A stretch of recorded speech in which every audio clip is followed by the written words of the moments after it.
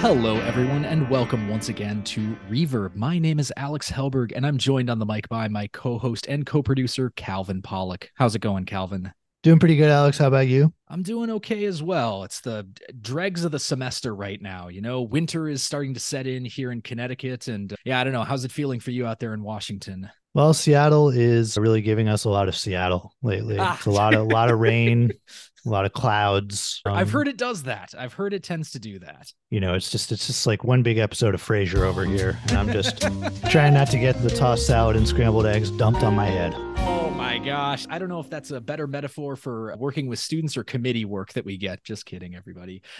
We are back at it again, once again, with another episode of Reverb. Following up on our previous episode, if you did not get a chance yet to listen to episode 85, Discourse and Manipulation, we highly recommend that you go and check that one out first. That will provide a lot of the critical analytic context for the kinds of things we'll be talking about on this show. But we are certainly doing a continuation of the subject matter that we discussed related to rhetoric and its use for manipulative purposes in discourse and the way that that discourse makes its way out into society.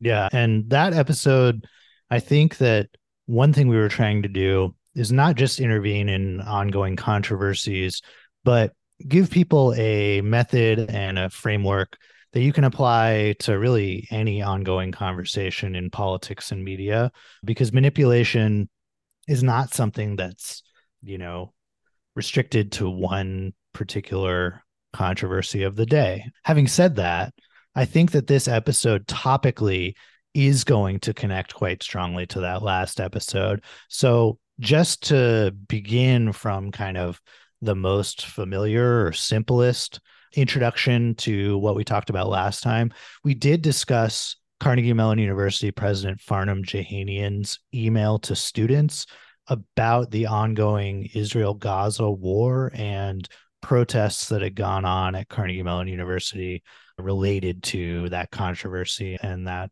war, which is still ongoing and has resulted in the deaths of over 17,000 Palestinians in Gaza and over 1,500 Israelis, civilians, and IDF military members. So this is a really important topic, and it's a topic that involves a lot of manipulation, as we saw with that Farnham Jehanian email. That's right. And of course, we tackled that Farnham Jehanian email because that was the most sort of immediate to us as academics and specifically as Graduates of Carnegie Mellon. As graduates of Carnegie Mellon, that's right. But today we are going to be talking about a broader discourse that definitely has a wider impact on the social sphere, how the larger society is processing this conflict in the messaging that is coming from the federal government. So we will be looking at an artifact in just a moment here that comes directly from the White House, from President Joe Biden in his commentary on the ongoing conflict between Israel and Gaza. But before we get into that, I think we need to just do a really quick recap of the theory of discourse and manipulation that we ran through last time. Again, if you want a more thorough rundown of that, highly recommend going back and listening to episode 85 before this one. But to just give the most brief and concise recap, the article that we covered that talks a little bit more about discourse and manipulation in context is Toon Van Dyke's 2006 article, Discourse and Manipulation, published Classic. Classic. Can't get better than Van Dyke, coming out of Critical Discourse Studies in the journal Discourse and Society. So we talked a little bit about what it means to do a critical discourse analysis or use critical discourse studies methods, in that we are taking a look as analysts at a social problem, something that we have isolated as being problematic. We are taking a position and attempting to ameliorate that discursive issue that is taking place, one particularly in which there is an issue of power, a difference of power where the more powerful is typically using discourse as a means of reifying their own oppression and domination of a less powerful group. And that gets into the first of Van Dyke's three ways of analyzing manipulation. And the first of the three is the social aspect of manipulation. So in the same way that really any critical discourse study is going to look at issues of power, there has to be some power differential for manipulation to take place. Manipulation occurs as a result of more powerful groups, more powerful institutions, some kind of more powerful collective entity manipulating a less powerful entity fundamentally. And those power differentials can occur along various kinds of axes and through various kinds of resources, whether those are material resources, ideological resources, or even just like pure information. That's exactly correct. So the second way of analyzing the way that manipulation operates in a discursive context is through cognition. So Van Dyke really does talk about manipulation as a kind of cognitive mind control. He uses that terminology not to describe the way that you are, necessarily putting someone under hypnosis and brainwashing them, but giving them the kind of language and the worldview that comes along with that language and that discourse to understand the way that the world works in a particular way, to frame friends and enemies of insider or outsider group, and then of course to manipulatively focus on certain elements of a problem so that you form these lasting mental schemas. When you are faced with similar iterations of that problem further down the line, you will continue to think about them in the way that the powerful manipulator wants you to think about them.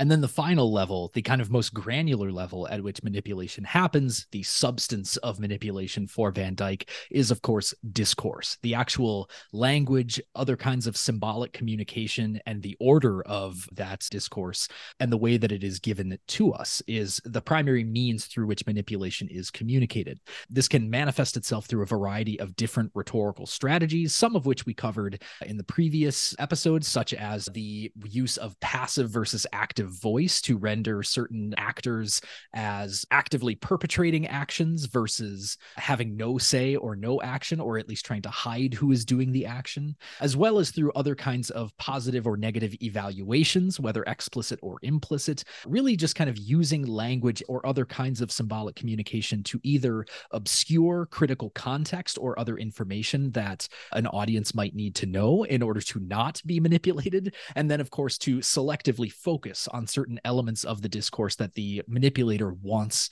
you to focus on. Yeah, and we talked about how this can be as simple as the order of paragraphs. Like, yes, what information do you put near the top and what do you bury? And so that kind of ordering can have a huge effect on the manipulative character of the discourse. And so it's not even just word choice, but it can be the order of the words, the order of the content, grammatical structures, all of these kinds of things can play a role. That's exactly right. Now, today, as I said before, we are obviously discussing an artifact that has a slightly larger, I would say, sort of social resonance, at least in terms of the impact that this discourse is going to be having. We're kind of zooming out a little bit from the microcosm of Carnegie Mellon University, large research institution though it may be, to a much broader social context. Wait, so Alex, are you saying that the United States and the world are more important than CMU? I don't understand how that could be possible. After having gone to CMU for 7 years, those of you in grad school know what we're talking about. Sometimes that can start to feel like the center of the universe in some ways that might be a little less than healthy. But indeed, I am making a very stark claim that the president of the United States has a little bit more reach and a little bit more manipulative discursive power than the university president at Carnegie Mellon. All right, I'll let you have that one. Yeah, so we did want to get into this article, which it's kind of a fascinating intervention into the debate about Israel's ongoing military operations in the Gaza Strip in Palestine, which was this op-ed published in the Washington Post on November 18th. So it came out quite a while ago now, but I think that the fundamental kind of rhetorical strategies used here have continued to be the dominant rhetorical strategy of the Biden administration dealing with this issue. And so the title of the op-ed is "The U.S. Won't Back Down from the Challenge of Putin and Hamas." And this is from President Joe Biden on November 18th, 2023, published in the Washington Post. So I'll get into it. Today, the world faces an inflection point.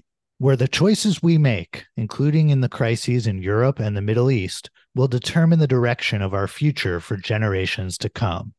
What will our world look like on the other side of these conflicts? Will we deny Hamas the ability to carry out pure, unadulterated evil? Will Israelis and Palestinians one day live side by side in peace with two states for two peoples? All right. So I just want to stop you right there, Calvin. Go just ahead and because stop me wherever, Alex. Of course.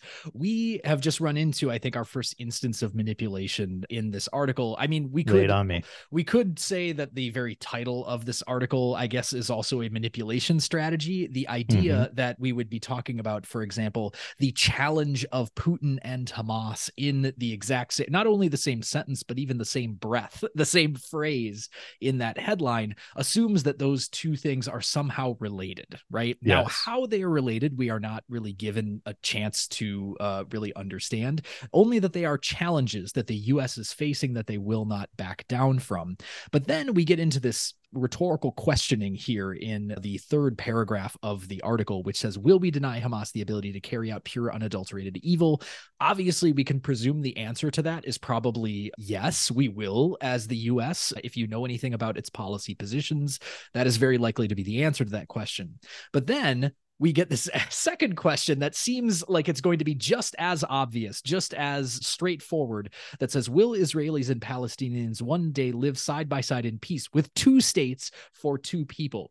That is a deeply ideological statement that glosses over a lot of very complicated history about the Palestinian nationalist movement, about the Israeli settlement on Palestinian land and its expansion into statehood, and the idea that a two-state solution is the only sort of obvious solution, just as obvious as it is presumed that we will deny Hamas the ability to carry out unadulterated evil, is just not the same thing. 100%. And of course, we could acknowledge the intentional dissociation between Hamas, referenced in that first rhetorical question, and Palestinians, referenced in the second rhetorical question. There's an assumption that Hamas is not part of the Palestinians, which is, of course, beneficial to U.S. policy and strategy for the region. Yeah. So let's continue. Will we hold Vladimir Putin accountable for his aggression so that the people of Ukraine can live free and Europe remains an anchor for global peace and security?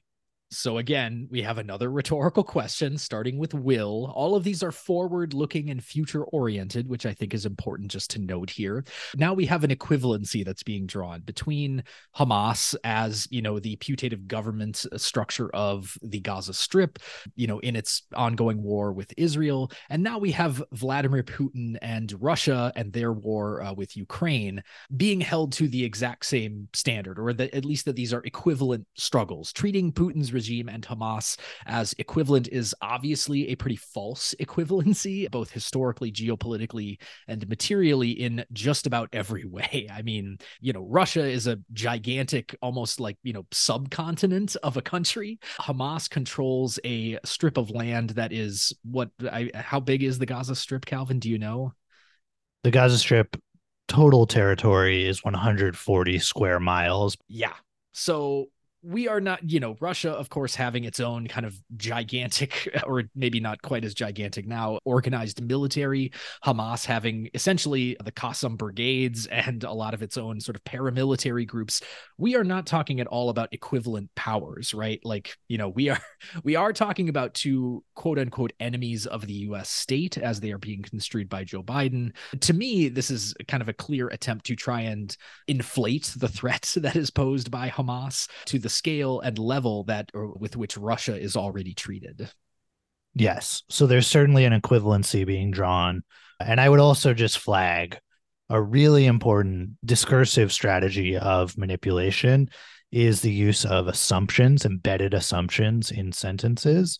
And in this one, we have a really important embedded assumption, which is that Europe remains an anchor for global peace and security. So that assumes that Europe in the past, both now and in the past, has been an anchor for global peace and security. And that, of course, we probably don't even need to point out all of the ways in which Europe has spread global insecurity and spread war, which is Right. the opposite of peace around the world. So I'll Absolutely. continue here.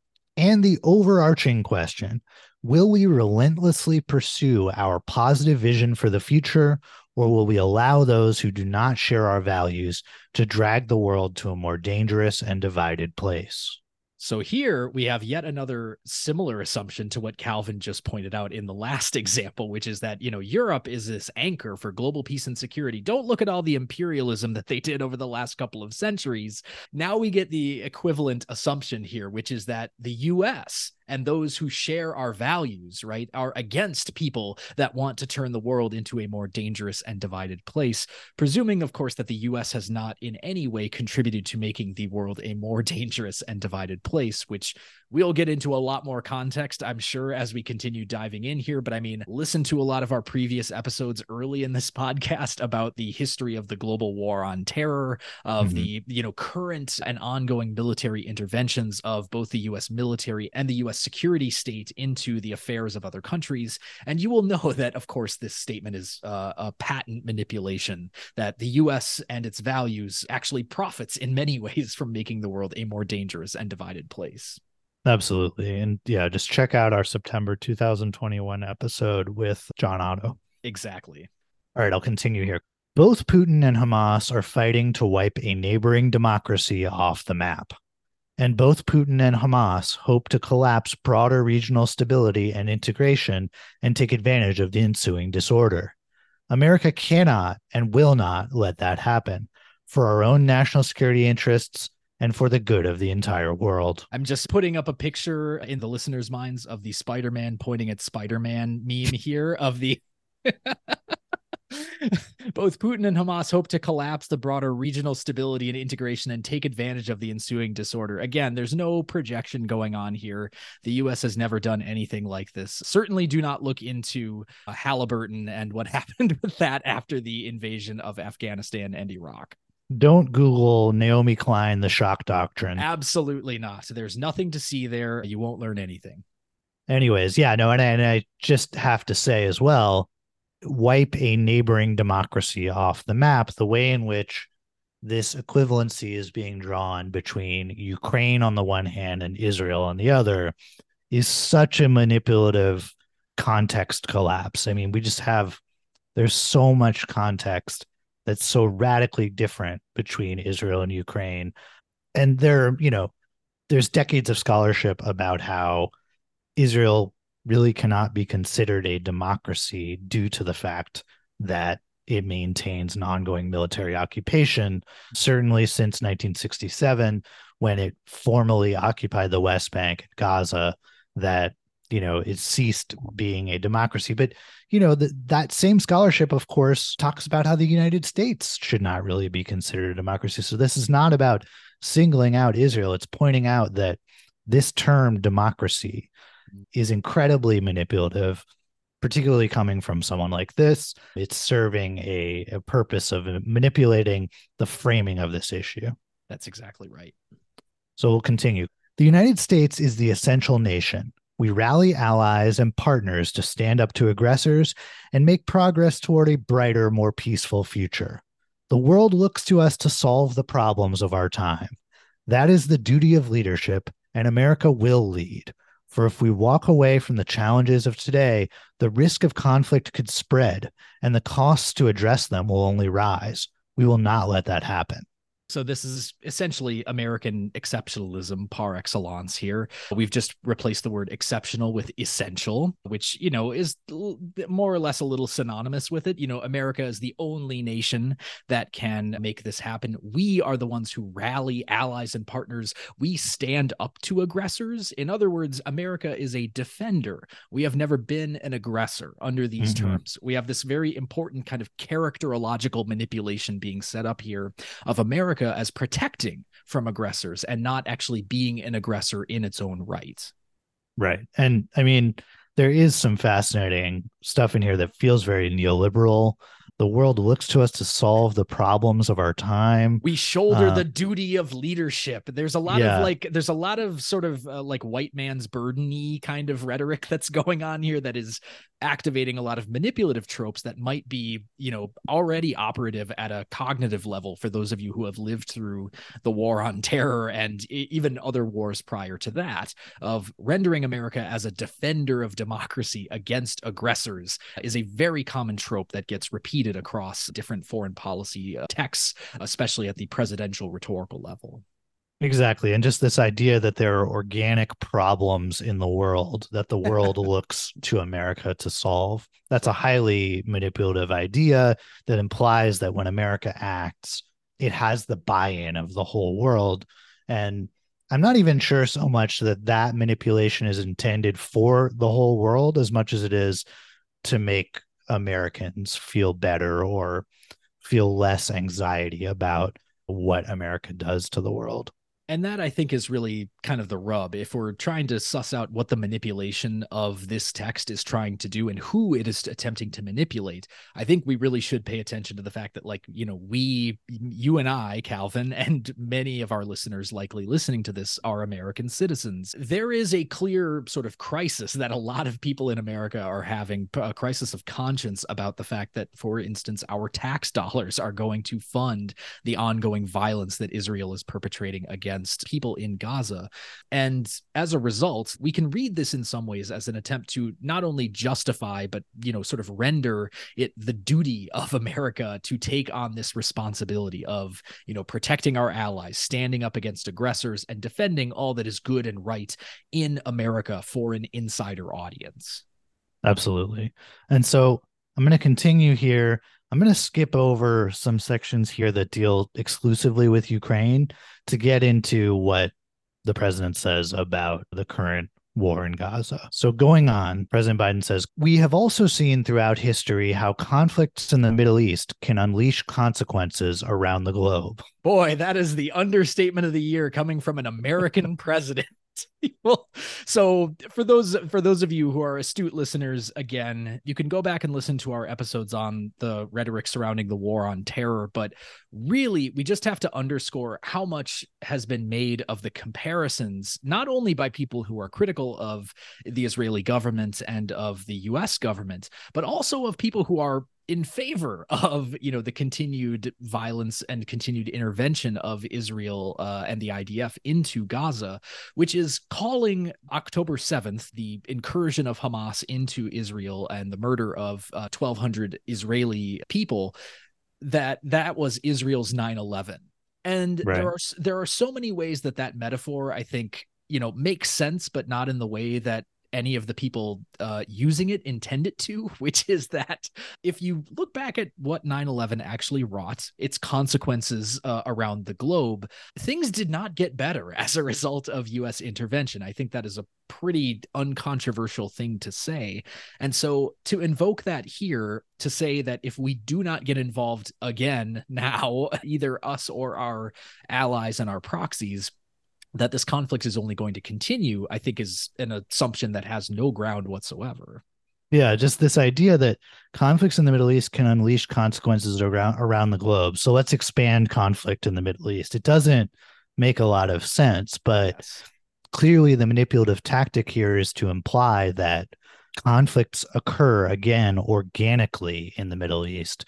United States policy and United States action has nothing to do with that except intervene and solve those problems. Yes. And so that's where the framing up top becomes kind of necessary to understand this part of the argument below. But let's get into what the president says about Israel and Gaza. "We stand firmly with the Israeli people as they defend themselves against the murderous nihilism of Hamas. On October 7th, Hamas slaughtered 1,200 people, including 35 American citizens, in the worst atrocity committed against the Jewish people in a single day since the Holocaust. Infants and toddlers, mothers and fathers, grandparents, people with disabilities, even Holocaust survivors were maimed and murdered. Entire families were massacred in their homes.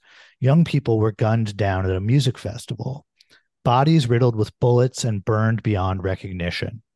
And for over a month, the families of more than 200 hostages taken by Hamas, including babies and Americans, have been living in hell, anxiously waiting to discover whether their loved ones are alive or dead.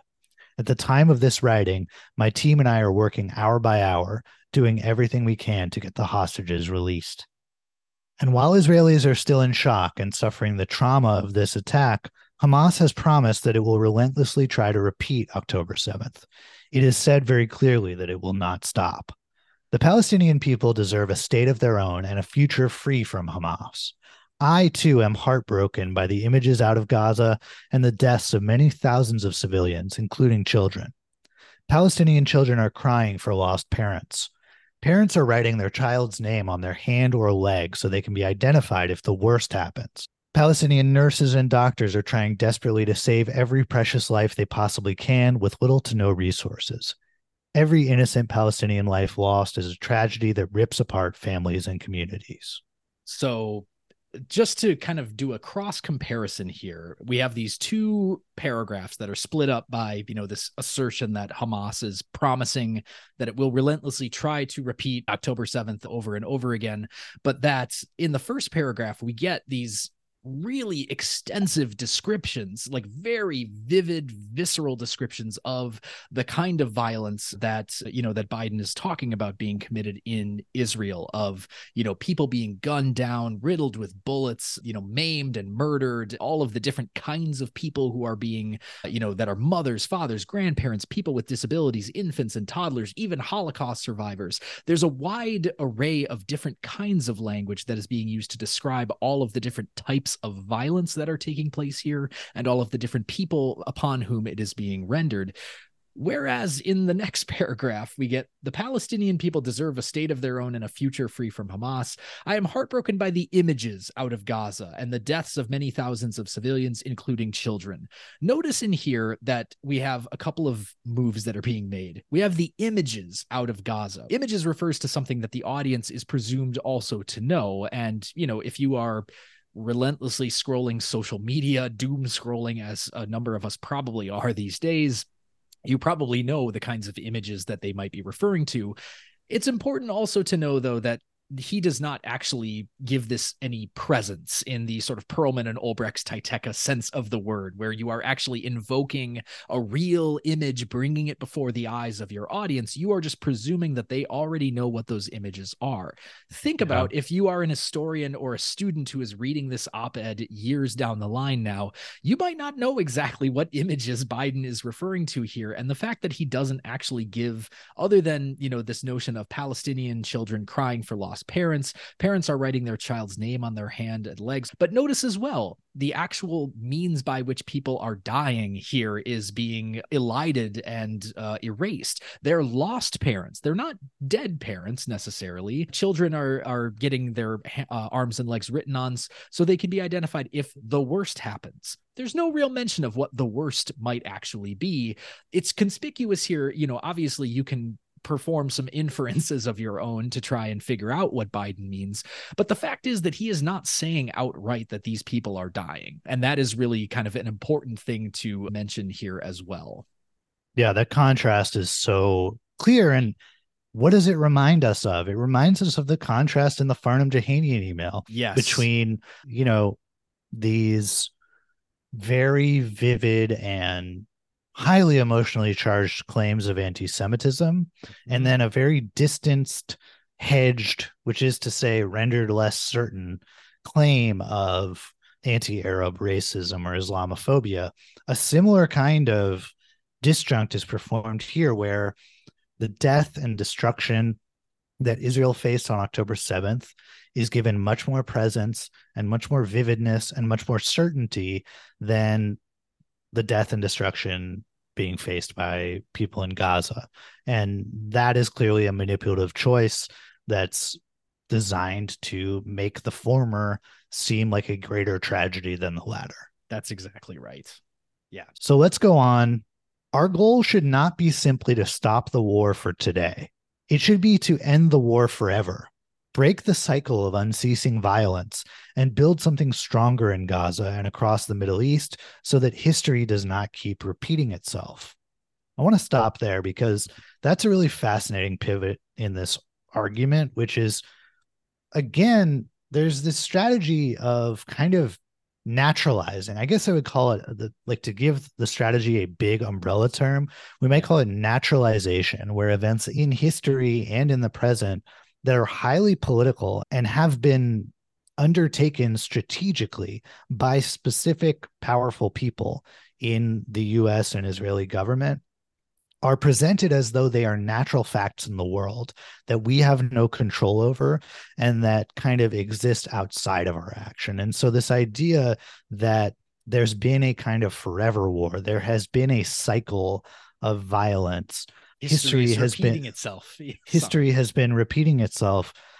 That implies that the US played no role in that. And we know for a fact that the US played the overwhelming role in that cycle of violence, because Israel has always had extremely strong US support.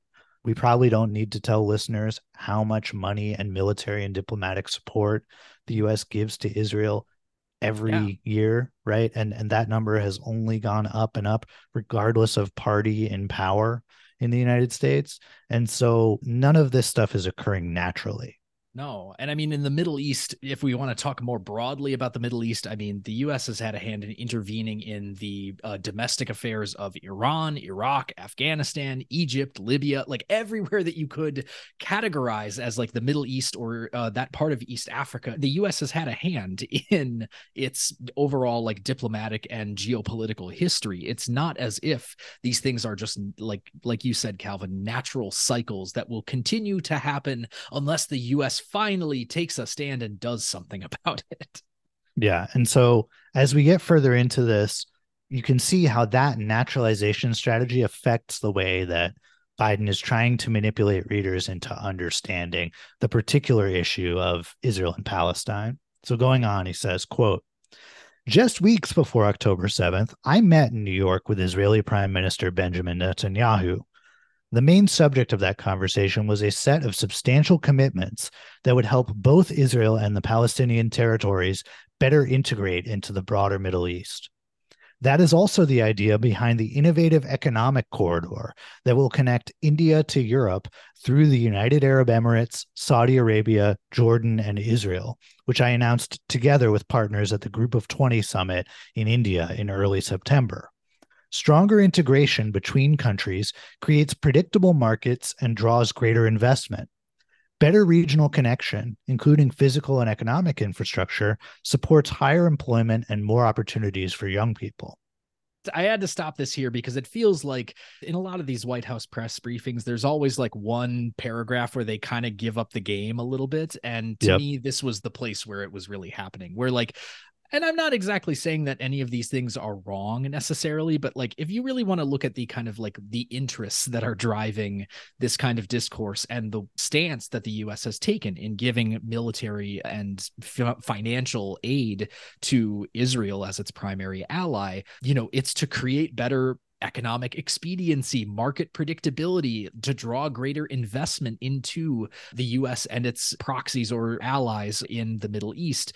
That, you know, the humanitarian language has all of a sudden really fallen away here. And now the conversation is about economics instead of just achieving peace in terms of not having people killed. This is kind of a conspicuous tell, if you ask me. Totally agree. The pivot is so hard. And what's funny is, on last episode, we talked a little bit about Analyzing Discourse by Norman Fairclough. I, again, want to underscore how much I recommend that book. And the case study that Fairclough looks at throughout that book is neoliberal economic policy. And you will see, if you go look at that book, how similar this language is to the language that Fairclough was analyzing in 2003. Not to naturalize myself, but like history has been stuck on like a skipping record mode with this kind of neoliberal economic rhetoric for such a long time. And it's just fascinating to see that, as you say, human life, violence, human rights, all of that kind of falls away in this paragraph to focus on integration, investment, economic infrastructure, these highly abstracted economistic frames are just activated all over the place. Let me just read the last couple of sentences from that paragraph because they really bring it home. Oh, yeah. "That's what we have been working to realize in the Middle East. It is a future that has no place for Hamas's violence and hate, and I believe that attempting to destroy the hope for that future is one reason that Hamas instigated this crisis, unquote. And so I just have to say, it kind of feels here like the president is trying to get like communists to support Hamas because he's strongly implying that the biggest problem with October 7th and with Hamas being in power in Gaza is that it's stopping neoliberalism from truly taking over the in the veins Middle of global East. trade cannot flow. Yeah, No, and I would say my biggest critique of Hamas, I could make a long list, but one is that they are not a left communist organization at all. Like they are truly not like trying to, turn Gaza into a communist economy. They're more invested, for strategic reasons in using resources for militarization than that. And, but this paragraph strongly implies that like Hamas has a communist goal for the Middle East that would push against integration with these neoliberal powers. Yeah. And at even a broader level, I mean, there's another cognitive manipulation strategy that's going on at the very end here, which is to just say that this is the one reason that Hamas instigated this crisis. And This is where we really get like, the historical myopia really kind of takes over. This is where manipulation at the level of obscuring important historical context from a reader's eyes is going to be really important as well, because people in Gaza, if you haven't read up about this, have been living in essentially a concentration camp for the last couple of decades at the very least, with very little freedom of movement, with very little access to any sort of trade networks. Everything that goes into or out of Gaza, including people, not just resources, but people too, has to be sort of regulated and tightly controlled by the Israeli government and the IDF. These are inhuman, intolerable conditions that people in Gaza have had to live under. And I think that it's a little simplistic to just say that there is only a single instigator in this crisis, and that it is indeed Hamas, because that is erasing a lot of the violence that Israel has been doing to people in Gaza for many decades now. 100%. So these next several paragraphs get into the two-state solution as the Biden administration defines it, and this is a really important part in the argument. This much is clear. A two-state solution is the only way to ensure the long-term security of both the Israeli and Palestinian people. Though right now it may seem like that future has never been further away, this crisis has made it more imperative than ever. A two-state solution, two peoples living side by side with equal measures of freedom, opportunity, and dignity, is where the road to peace must lead. Reaching it will take commitments from Israelis and Palestinians, as well as from the United States and our allies and partners. That work must start now. To that end, the United States has proposed basic principles for how to move forward from this crisis to give the world a foundation on which to build. To start, Gaza must never again be used as a platform for terrorism. There must be no forcible displacement of Palestinians from Gaza, no reoccupation, no siege or blockade, and no reduction in territory. And after this war is over, the voices of Palestinian people and their aspirations must be at the center of post-crisis governance in Gaza. So just a couple of things about, I mean, obviously we can get into and we will probably get into a broader discussion about the two-state solution and the way that, a one-state solution or an integrated solution rather of like, Palestinian people and Israeli people living together, with full civil rights for both people under a unified government is not even on the table here. The organization of information is really important in that paragraph that begins to start. Gaza must never again be used as a platform for terrorism. If you think about that as a topic sentence for that paragraph, everything that comes after that has nothing to do with the actions of Hamas. It says there must be no forcible displacement of Palestinians from Gaza, no reoccupation. Who is doing the forcible displacement, the reoccupation, the siege and the blockade, or the reduction in territory of people in Gaza? That is the IDF and the Israeli government. It seems to me that he's kind of burying a little bit the things that he is asking of the Israeli government and the IDF, burying it in a paragraph that begins with Gaza must never again be used as a platform for terrorism, which to me is really a strange choice. I mean, I think that it's clear that he's kind of trying to hide because again, Israel is not mentioned anywhere in this paragraph either. There's no action that it is presumed that Israel is taking. You have to have that contextual knowledge already to understand that that's what he's hinting at. And that's clearly an example of that kind of information inequity that is necessary for manipulation. So for this to work, you have to not possess that knowledge, and it kind of exploits that gap in knowledge to get that point across. All right, so I'll continue here. As we strive for peace. Any thoughts on that? I don't. Who is striving for peace? Calvin, I have no idea. I don't know. I don't know. So I do want to know. I had to give you a second on that one, because the thing is that the constant unspoken background to this, again, the information inequity that a manipulative instance of rhetoric like this depends upon, is not knowing that the United States is Israel's strongest ally that is constantly arming this ongoing war. And so if we are striving for peace, that assumes that we aren't currently creating war, which we know is not true, but we know that. Yes. And I think Biden is assuming that his audience does not know that, or that knowledge will not be primed when they're reading this. That's right. All right, so let's continue. As we strive for peace, Gaza and the West Bank should be reunited under a single governance structure, ultimately under a revitalized Palestinian Authority, as we all work toward a two-state solution. I have been emphatic with Israel's leaders that extremist violence against Palestinians in the West Bank must stop, and that those committing the violence must be held accountable. The United States is prepared to take our own steps, including issuing visa bans against extremists attacking civilians in the West Bank.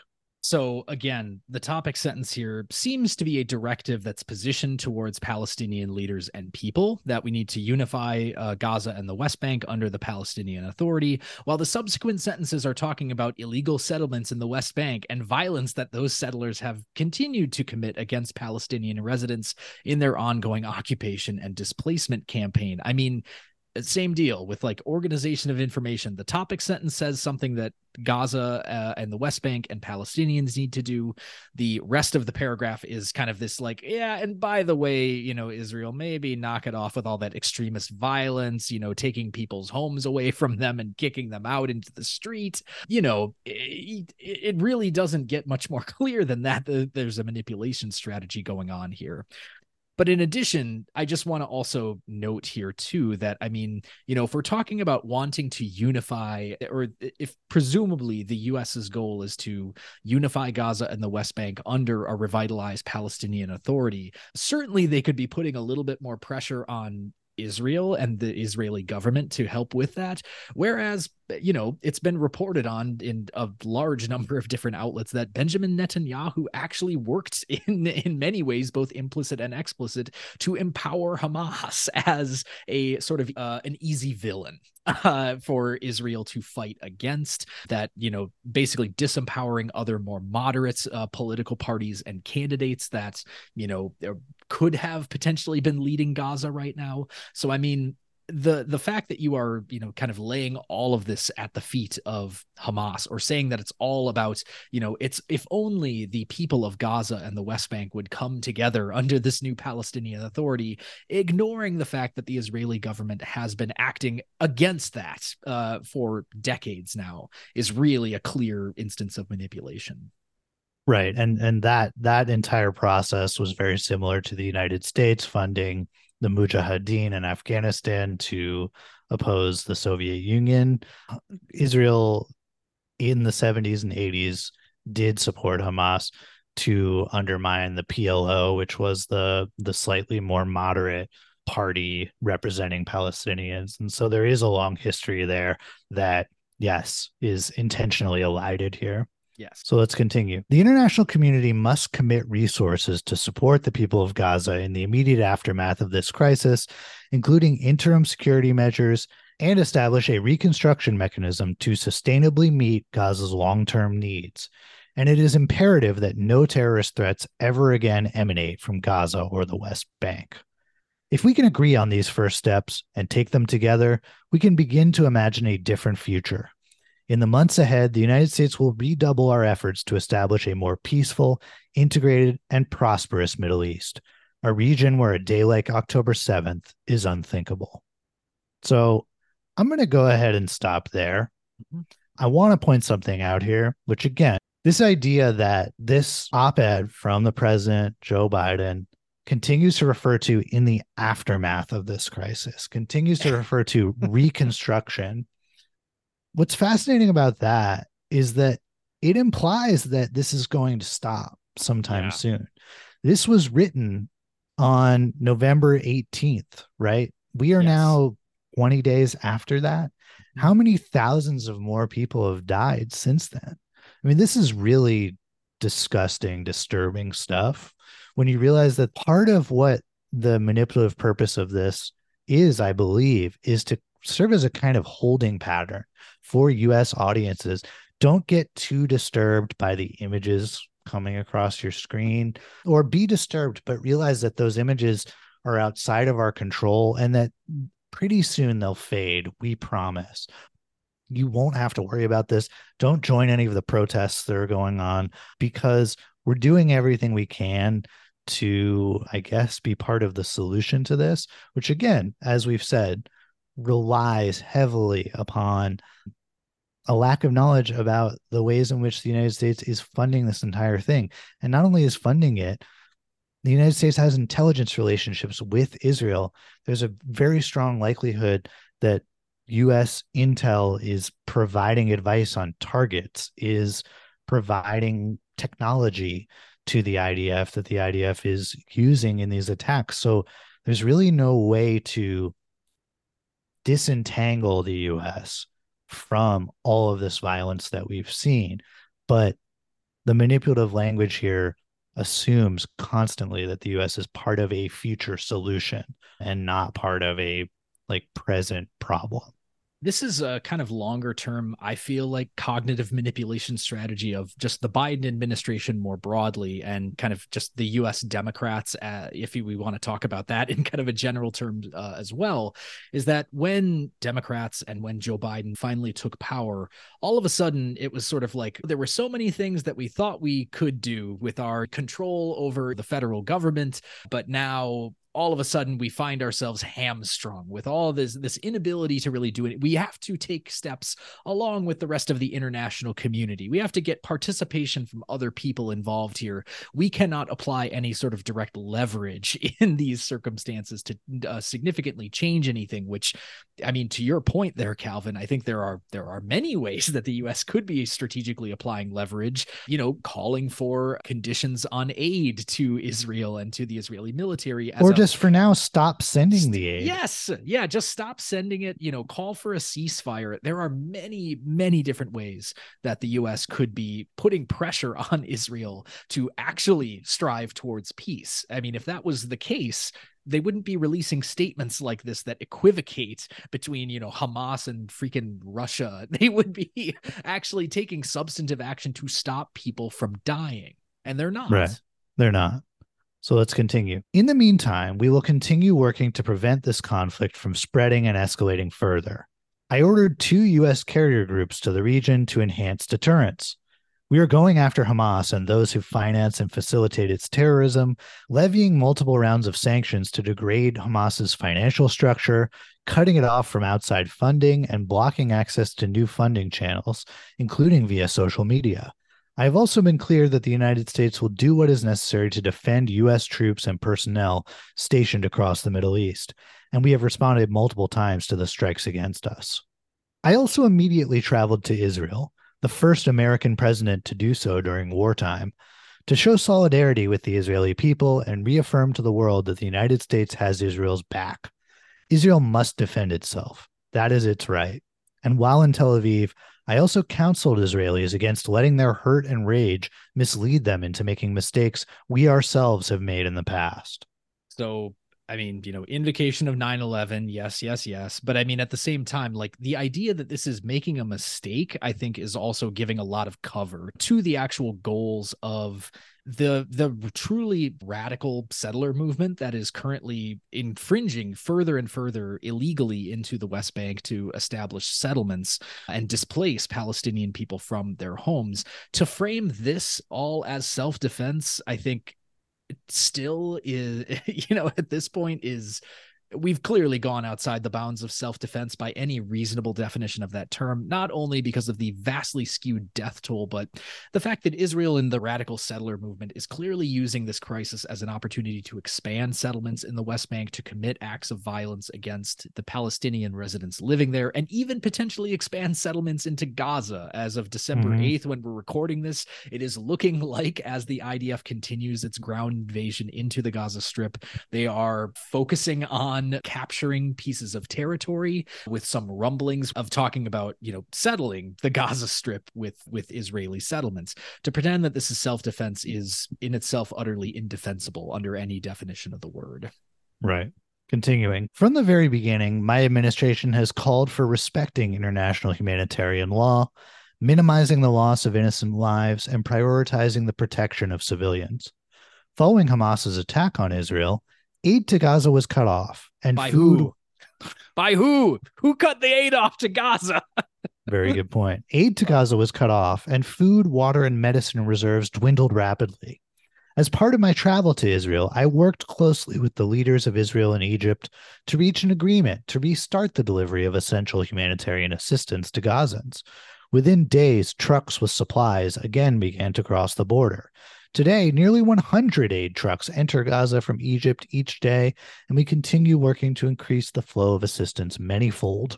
I've also advocated for humanitarian pauses in the conflict to permit civilians to depart areas of active fighting and to help ensure that aid reaches those in need.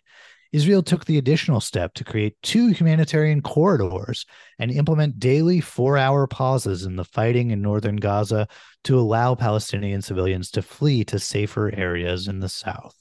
So, I mean, there's a lot that you could say about this paragraph. Just in brief, the things that I would point out here is that the invocation of this word humanitarian pause, if you've been paying attention to political media a lot over the past month or so, this is kind of the weasel word that a lot of politicians are using to avoid the term ceasefire. Right. Because, and again, humanitarian pause is a very conspicuous choice of language, right? When something is paused, the implication is that it will resume at some point. Like, just because you're doing a pause for humanitarian reasons does not mean that tomorrow we will resume, press the play button, and the killing will start again. The only real, true, lasting peace comes from a ceasefire, and that's really what we should be calling for. And then, of course, just I have to say the invocation of, the humanitarian corridors into the south of Gaza. The south of Gaza is now having daily bombardments of airstrikes against it. Basically, the IDF told people to move to a certain place in the Gaza Strip, and then they bombed the hell out of it. Like, I mean, again, not self-defense. There is clearly like a lot of really malicious military strategy that is directly targeting civilian populations here. So again, I really take issue with the manipulative phrasing of that. Yeah, and there's a euphemistic strategy here that I find really disturbing, which is this idea of pauses to permit civilians to depart areas of active fighting.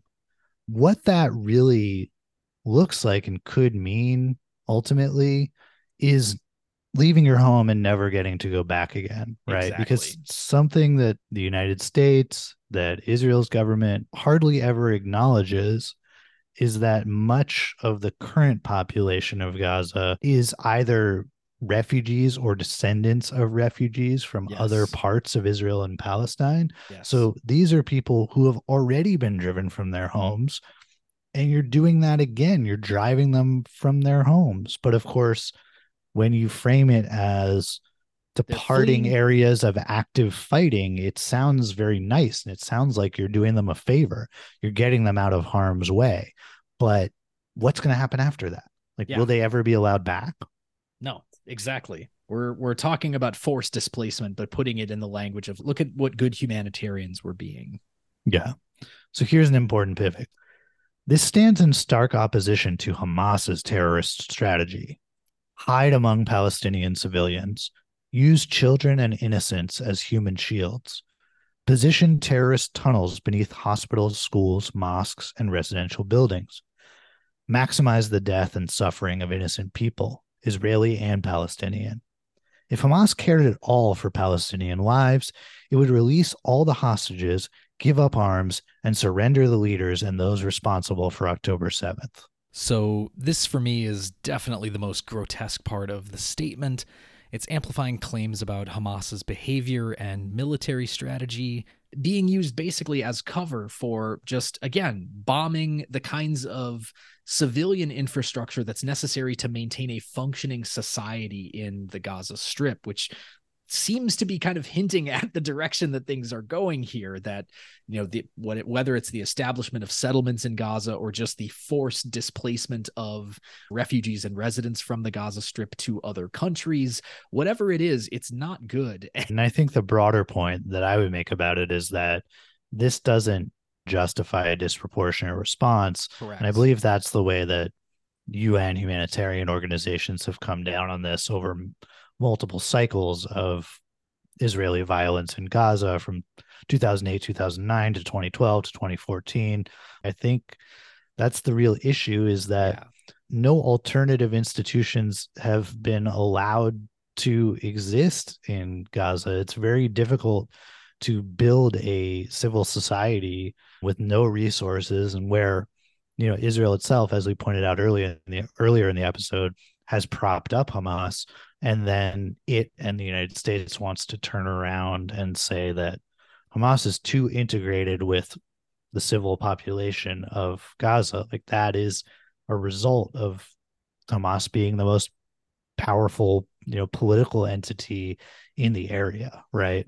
It's kind of a necessary result of one institution being kind of like the most powerful one, and given lots of outside aid. And so this, again, is being contrasted with the previous paragraph where we were told about humanitarian corridors, civilians being allowed to depart areas of active fighting.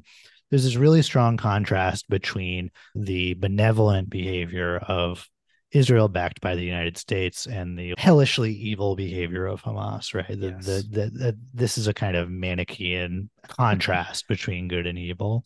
So let's continue here. As long as Hamas clings to its ideology of destruction, a ceasefire is not peace. Oh, boy. Interesting, right? So, oh boy. As you pointed out earlier, the contrast in vocabulary between ceasefire and humanitarian pause, this is clearly setting up ceasefire as like ceasefire equals Hamas equals bad. Yes. So let's continue. Quote, to Hamas's members, every ceasefire is time they exploit to rebuild their stockpile of rockets, reposition fighters, and restart the killing by attacking innocents again.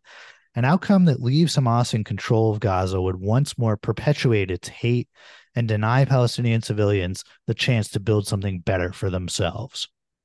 Which, again, is like, I mean, so this is the problem with this sort of historically myopic framing here. Like, the entire reason why a Palestinian resistance in general exists, and the reason why it reaches the levels of violence that it does against Israel, is because of the ongoing humanitarian nightmare that Israel inflicts on Gazans and Palestinians more broadly, and has been doing so for decades. So again, it's this sort of like, I mean, I don't mean to really, you know, reduce it this way, but it is Joe Biden's version of telling Palestinians, like, stop hitting yourself, right? Like, it literally is a way of saying, like, you are always at fault, Palestinian people, because you voted for Hamas. You no longer qualify as victims. You cannot ever be rendered as victims. And we should say that the Palestinians voted for Hamas in 2006. That's right. What is that? Over 17 years ago. The average age of Palestinians in Gaza, I believe, is younger than that, right? This is a very young population.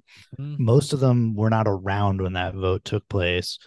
Certainly most of them didn't vote at all. And so the idea that they should be held accountable for that is absurd. Now we're coming to the end of the article here, and I'll just read the rest, because the rest, what this focuses on, is Joe Biden connecting the war in Israel and Gaza to social divisions here in the United States. And here at home, in moments when fear and suspicion, anger and rage run hard, we have to work even harder to hold on to the values that make us who we are. We're a nation of religious freedom and freedom of expression.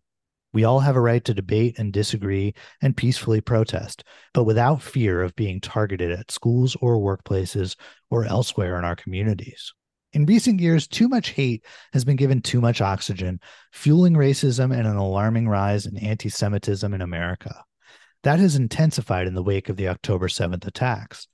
Jewish families worry about being targeted in school while wearing symbols of their faith on the street or otherwise going about their daily lives. At the same time, too many Muslim Americans, Arab Americans, and Palestinian Americans, and so many other communities are outraged and hurting, fearing the resurgence of the Islamophobia and distrust we saw after 9/11. We can't stand by when hate rears its head. We must, without equivocation, denounce anti-Semitism, Islamophobia, and other forms of hate and bias. We must renounce violence and vitriol and see each other not as enemies, but as fellow Americans. Last paragraph here. In a moment of so much violence and suffering, in Ukraine, Israel, Gaza, and so many other places, it can be difficult to imagine that something different is possible. But we must never forget the lesson learned time and again throughout our history. Out of great tragedy and upheaval, enormous progress can come. More hope, more freedom, less rage, less grievance, less war. We must not lose our resolve to pursue those goals, because now is when clear vision, big ideas, and political courage are needed most. That is the strategy that my administration will continue to lead in the Middle East, Europe, and around the globe. Every step we take toward that future is progress that makes the world safer and the United States of America more secure. And that's it. Just as a way of kind of summing up the way that I felt as you were reading these last 4 or 5 paragraphs here, particularly in talking about the effect that this conflict has had on different institutions of American daily life, particularly in higher education, as we talked about last time. Not only, again, do we see this kind of equivocation where there is a fueling of racism and alarming rise in anti-Semitism. Meanwhile, too many Muslim Americans and their communities are outraged and hurting, fearing the resurgence of the Islamophobia and distrust we saw after 9/11. Anti-Semitism, according to Biden, is resurging. Islamophobia is merely feared to be resurging. And to this, I mean, I hesitated bringing this up on the podcast, but just right after the Thanksgiving weekend, one of the students who attends my college, Trinity College in Hartford, Connecticut, was shot in Burlington, Vermont, while going down the street, going out to dinner with a couple of his friends. 2 of them were wearing keffiyehs, a traditional Palestinian scarf, while they were all speaking Arabic to one another. They were all shot by a man who came up to them on the street, didn't say any words to them, just fired. Thankfully, all 3 of them are expected to survive. But the statement that came from President Biden after that did not mention Islamophobia at all. Nope. Did not mention anything about, mentioned the fact that they were Palestinian, that they were simply spending Thanksgiving gathered with family and loved ones, that, no person should worry about being shot at while going about their daily lives, and that this is an issue of gun violence. Now, this has not officially been labeled as a hate crime by, any sort of law enforcement body, but I mean, it's not a stretch to say that in a time of, resurging tensions, particularly being felt by Muslim community members and Palestinians, particularly, that this has nothing to do with the ongoing conflict between Israel and Gaza. And my heart really breaks for students that, in reading this kind of discourse, I mean, forget the number of American citizens who are also reading this and could be manipulated by it, but Palestinian people living in America who read this kind of thing and see that there is no recognition of the fact that this violence is coming home to roost, and that that is just what I really cannot countenance. Yeah, I truly, truly feel not only for for our student Tassin, but also for the families of all other Palestinian people living in the United States right now. It has to be an incredibly alienating time when this is the kind of manipulative rhetoric that's coming directly from our primary head of state. Absolutely. And it's not even as if, oh, we can forgive this because that attack hadn't happened yet when this was published. On October 24th, there was a 6-year-old child, a Palestinian American child, shot in a Chicago suburb, shot That's and right. killed in a hate crime, right? Which was clearly a result Yes. of the violence that was going on in Israel and Palestine. So it's not like there's a lack of evidence of this stuff or that it's hypothetical. It had already clearly been going on when this was published, and also when Farnham Jahanian wrote his email that again minimized that hatred. And so, yeah, this contrast is really disturbing, and it's hard to reckon with because we know for a fact that this is going to hurt Biden politically, that it's going to hurt the Democrats politically.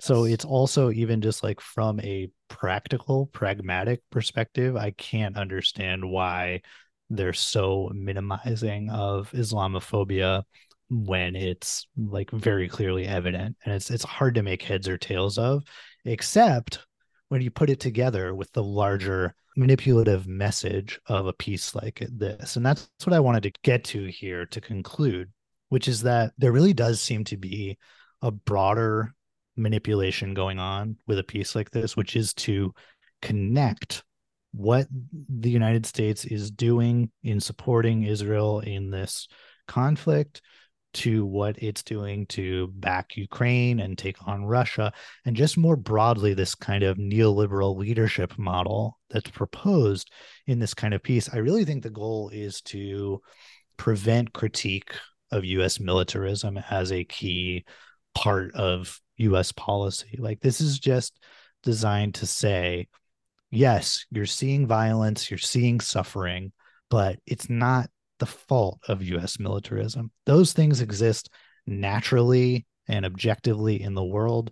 US militarism helps to get humanitarian aid to people suffering from those things. It helps to, get people out of harm's way and actually reduce hatred around the world, reduce violence. We're not part of that. US militarism is a distinct thing from that. And if anything, US militarism will lead to these incredibly manipulative slogans of more hope, more freedom, less rage, less grievance, less war. I mean, could there be any better encapsulation of the manipulative project of a piece like this than having a sentence, less war, full stop? Like, this entire thing is an argument for war. Yes.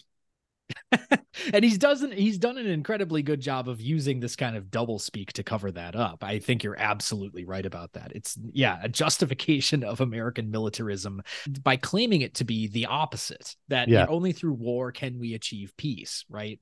This is classic George Orwell 1984 stuff. I mean, I hate to invoke that, but it's right there. And that's where this does remind me a little bit of what we talked about in our Stop Cop City episode, where like a lot of institutional rhetoric that is justifying really harmful policies and really harmful social phenomena, the rhetoric itself is pretty bad. Like, it's pretty tacky and obvious.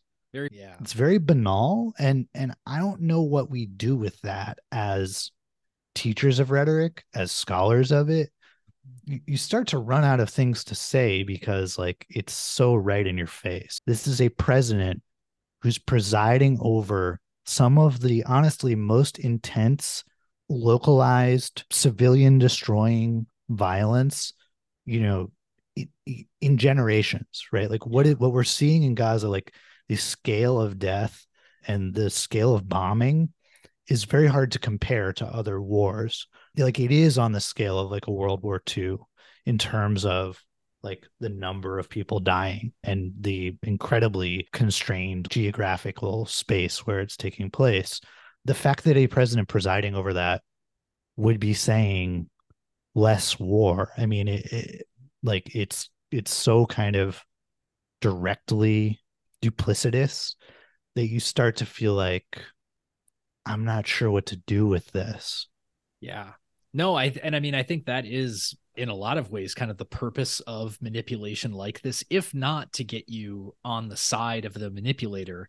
I mean, if nothing else, just to disorient you, to gaslight you, to make you Yeah. feel like, like this could not possibly be the reality. And yet here it is. Like, They're kind of dunking on us. yeah, they are. They're dunking on us a little bit, which again is just it's a stark reminder of the way that discourse and manipulation works, the way that it's aided and abetted and backed by material power, I think By is social power. by Yes, yes, exactly. yep.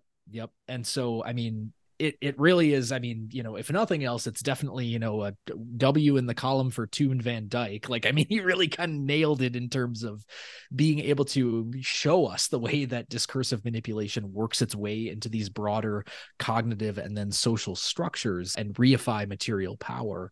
But yeah, I mean, what we do with this is still very much up to contest. It's very much open to, what activists are doing right now. Any kind of pressure you can apply in different parts of your life where it's safe to do so, we're kind of in a little bit of an experimental territory rhetorically right here. I think it's safe to say that it feels in so many ways like there are no good answers to this, but by the same token, maybe there are no bad answers right now, or there's an opportunity for some good answers to come out of what does a international solidarity movement look like? What is organizing on behalf of people that not only you might not know face to face, but who live on the other side of the world? What might that look like to organize for the rights of somebody, knowing that that could have just as easily been you by accident of birth? How do you find ways to express that kind of love and solidarity across international borders? That's the charge I would leave our listeners with, no pressure. Yeah, just a minor project there. I mean, no, Yeah. I think you're right. Like, to take it back to the manipulation framework, we know that manipulation involves cognition and discourse, but I mean, I would point to the element of social power. Yes. How can we build social power to counter this kind of manipulation? I don't know what that looks like, but that's the question that we need to answer, because I do start to worry that just intervening in the discursive realm without having the social power to have your discursive interventions mean anything and ultimately influence Right. cognition, right? Like reverse this kind of nefarious mind control. That's the real question. And I don't know what that looks like, but it is clear as day to me, looking at examples like this, looking at the Cop City example, that social power is the problem here. It's that when some manipulators have access to social power, their manipulation doesn't even have to be that good, and it still affects power. It still maintains power. And so, yeah, as you said, pretty easy little project, little homework assignment for our listeners. Think about that. Build some social power to push back on the manipulation of the most powerful man in the world, Joe Biden. That's right. That's right. I mean, on a not to try and put a fine point on it, but I mean it does. I think the other thing that Van Dyke's framework offers us is that that kind of building social power also starts through discourse, right? Norman Fairclough also wrote a really great book called Discourse and Social Change that was kind of taking a CDA or CDS approach to understanding the way that progressive or positive social change happens. And, part of that is through establishing a common set of symbols, a common language through which we can understand one another and understand how to connect with, form bonds of solidarity with one another across boundaries of difference, of international borders.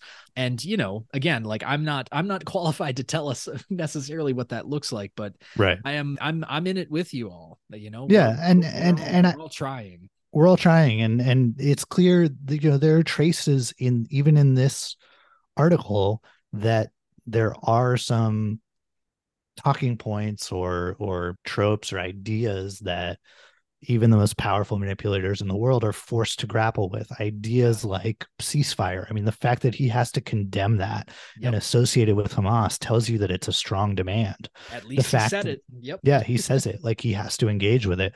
The fact that he has to engage with this critique of what the US did after 9/11, of the massive Islamophobia that occurred after 9/11, the fact that he has to acknowledge that, I mean, at least tells you that people have exposed that and have raised that to the point of being, part of the discourse. And so, yeah, we just have to keep pushing for, an opening, an expansion of these discourses that are ultimately so constraining and so constricting. That's exactly right. Well, thank you, listeners, for joining us in this struggle session. I hope that at the very least it has been cathartic for you to join in on us as we kind of try to struggle through this as well. I mean, to say nothing of the fact that we are two people who are living in America in the kind of imperial core from which this is happening, but feeling the kind of weight of that responsibility. I at the very least hope that, you were able to take something from this as well. Any final thoughts before we sign off, Calvin? Yeah, I would just say, get into some Van Dyke, get into critical discourse studies. We got a nice shout out from another podcast on Twitter thanking us for a previous episode. And I would just say, if you found it useful, check out some of this research and some of these scholars and writers, because it's super relevant to technical communication, to rhetorical studies, writing studies, rhetoric and composition. And it's kind of gotten forgotten or, relegated to its own little corner of the discipline. And I would say, Alex and I are really trying to kind of give it a renaissance, because it's so relevant to things going on right now that we need to be intervening in. So yeah, thank you everyone for listening in again. We went long once again, but we just have so many wonderful Reverb thoughts to share with you, and more will be coming soon. You got that right. Thanks again for tuning in, everybody. Stay safe, stay happy, stay healthy out there. Ceasefire now. Ceasefire now. And we will talk to you again soon. Bye-bye. All right. Bye-bye, everyone. Our show today was produced and edited by Alex Helberg and Calvin Pollock. Reverb's co-producers at large are Ben Williams, Sophie Wadzak, and Olivia Burnett. You can subscribe to Reverb and leave us a review on Apple Podcasts, Stitcher, Android, or wherever you listen to podcasts. Check out our website at www.reverbcast.com. You can also like us on Facebook and follow us on Twitter, where our handle is @ReverbCast. That's REVERB_CAST. If you've enjoyed our show and want to help amplify more of our public scholarship work, please consider leaving us a 5-star review on your podcast platform of choice.